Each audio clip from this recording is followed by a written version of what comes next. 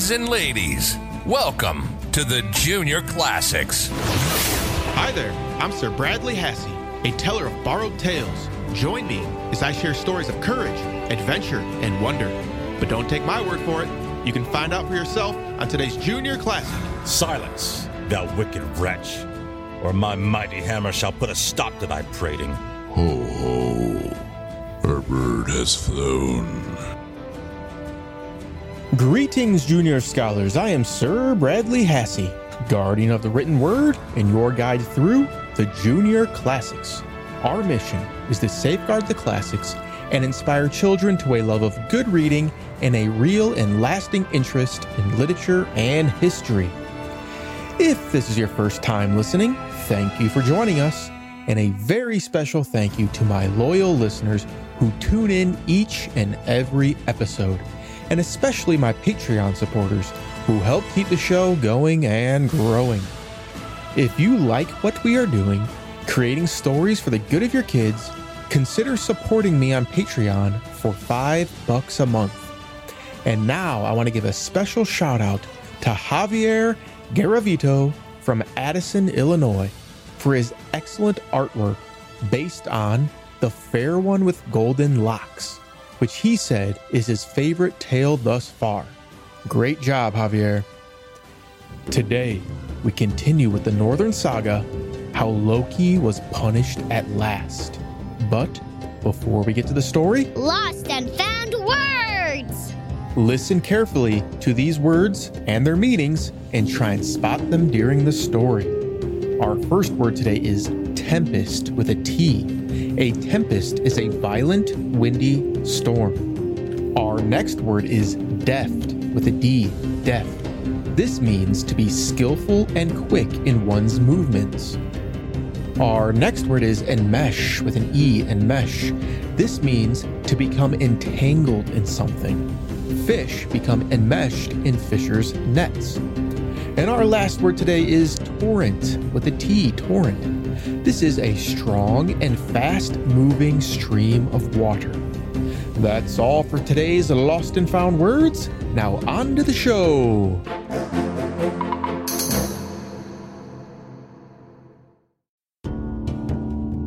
At the end of the last tale, how Hermod journeyed to the underworld, Hela, the goddess of the underworld, agreed to release Balder the Beautiful back to Asgard if every living thing on Earth would shed a tear for him. The only creature to refuse was a giant woman, who was actually Loki in disguise. Thus, Loki was responsible for Balder's death and his detention in the underworld. This is the tale the Northmen tell of how Red Loki was punished at last for his sins.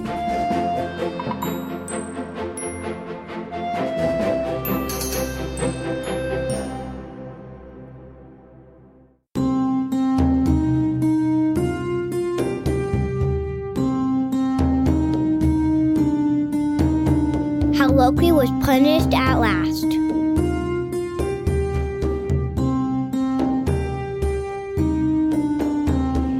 When the Asas knew that it was Loki, disguised as Thok, the giant woman, who had refused to shed the tears that would have won Balder's release, they determined to bear his presence in Asgard no longer. So with many a hard word and ugly look, they drove him forth, bidding him never enter those gates again. But the Asa folk were still sad and heavy of heart, for at every moment the gloom that lay over the city reminded them of the loss of their bright young Balder. Iger, god of the sea, saw their forlorn condition, and he prepared a great banquet in the caves of coral that lie underneath the sea, and bade all the Asas attend it as his guest.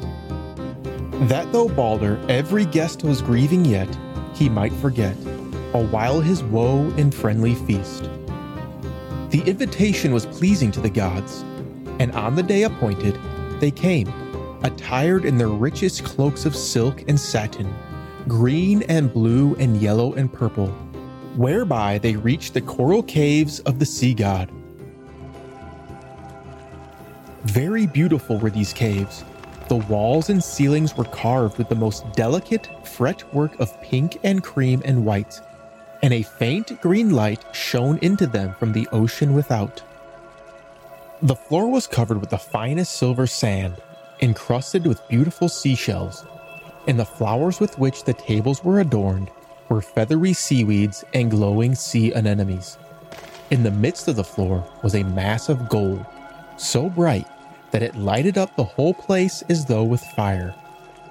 The dishes upon the table were filled with the most delicious fish of every kind and variety, and the gods sat down to the feast well pleased, regretting only the absence of the well-loved Balder, and the fact that Thor had been detained by a tempest, which kept him busy in the regions of the dwarfs, from whence he hoped to travel to the sea caves directly his work was done. Merrily went the banquet, for all the Asas were filled with goodwill towards one another, and towards their burly host, who sat at the head of the board with his long gray beard sweeping his broad chest.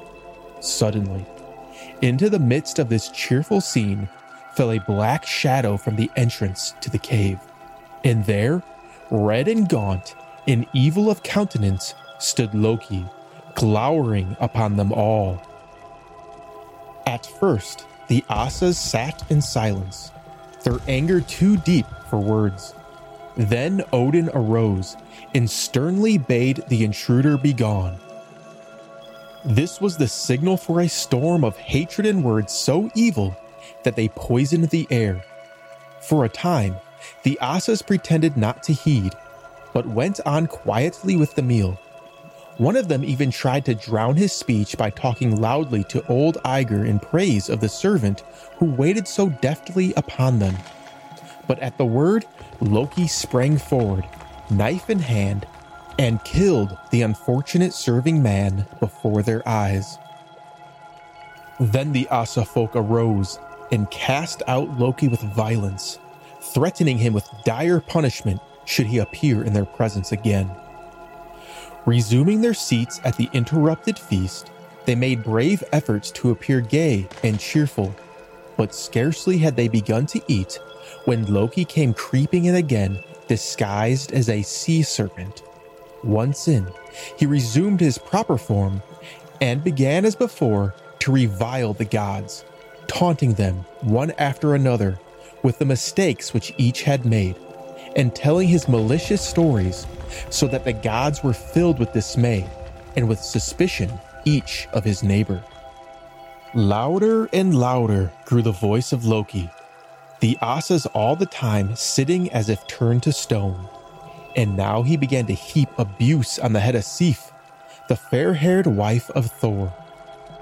Suddenly, there was heard outside the noise of goats' feet clattering over the rocks, and in another moment the Thunderer entered, brandishing his hammer about his head and crying, "Silence, thou wicked wretch, or my mighty hammer shall put a stop to thy prating. At one blow will I strike thy head from thy neck, and then will thy evil tongue be silenced once for all." But Loki did not wait for Thor to strike. Quick as light, he dashed out of the cave and disappeared.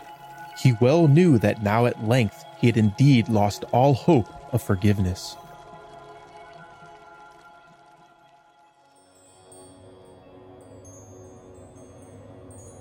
Wandering in dismal wise about the earth, fear seized him after a time, lest Odin or the Thunderer should find him and slay him, in order to prevent further annoyance. So he made his way to the mountains of the north, and there he built for himself a hut with 4 doors, open to every quarter of the earth, that, if need arose, he might be able to escape quickly. He built this hut, moreover, close to a mountainside, down which rushed a mighty cataract of water, for he intended, if the Asas found him, to spring into the stream, change himself into a salmon, and so make good his escape. But when, sitting within his cold and drafty hut, he began to consider the matter afresh, he remembered that, even if he carried out this plan, he would not yet be quite safe. For though he could easily avoid any hook that was ever made, he would find it very difficult to evade capture if the god should think of making a net like that which the sea goddess, Ran, spreads for unwary men when they are fishing or bathing in the sea. And all the time she is lurking near some cavern on the shore, or enmeshed in the dark folds of a giant seaweed in the ocean depths. So much and so long did Loki brood over the thoughts of Ran's fishing net that at length he began to wonder if such a thing could really be made, and then try to weave one out of twine as much like it as possible. He had not quite finished his curious task when upon the mountain, just above the hut, he suddenly perceived the two mighty figures of his dreaded foes.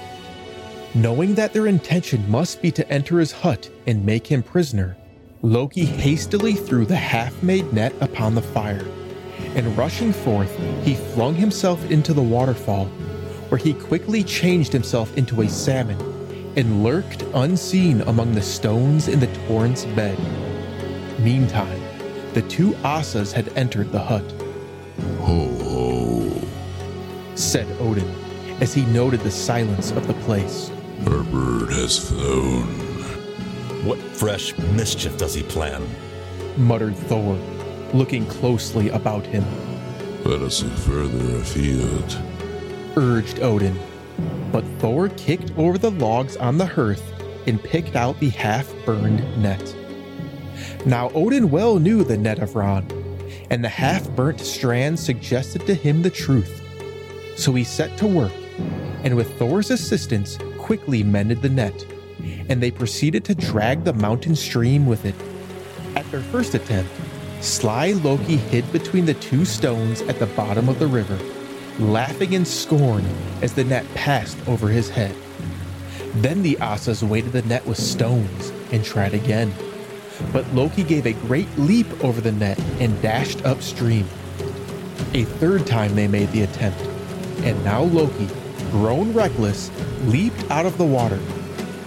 But this time, Thor caught him by his tail and held it fast in spite of its slipperiness. Then the gods forced him to resume his usual shape, and they carried him off to an underground cavern far below the earth, and there they bound him fast to a rock with iron fetters. Most things in heaven and earth rejoiced at the downfall of wicked red Loki, but above all rejoiced Skadi, the giantess. Her home was in the cold mountain stream which Loki had invaded, and he had done her many an ill turn in bygone days. This Skadi now took a poisonous serpent and fastened it above his head, so that the venom of the reptile falling drop by drop upon his face would cause the most horrible pain. But Sigyn, Loki's loyal wife, the only person in heaven or earth who cared what became of him, took a cup and held it up to catch the burning drops as they fell, and she only left his side when the cup was full and she had to empty it. In these brief periods, the fettered god howled with rage and pain, in tones which echoed through the dismal caverns of earth like mighty peals of thunder, and his writhing shook the earth to its foundations, bringing the Northmen from their dwellings in terror of what they thought to be violent earthquakes. But his efforts can avail nothing until the day of Ragnarok. Then shall his bonds be loosed, and he shall fight his last battle and fall, never to rise again. The end.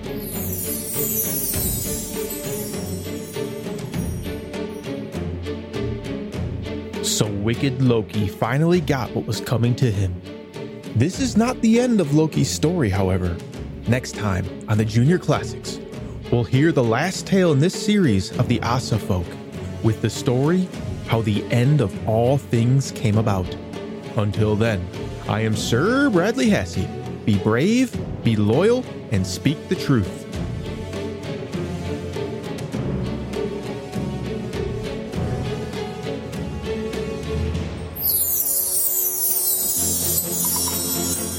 Now for you parents out there, I want you to understand why we are doing this, what we are trying to achieve, and how you can help us.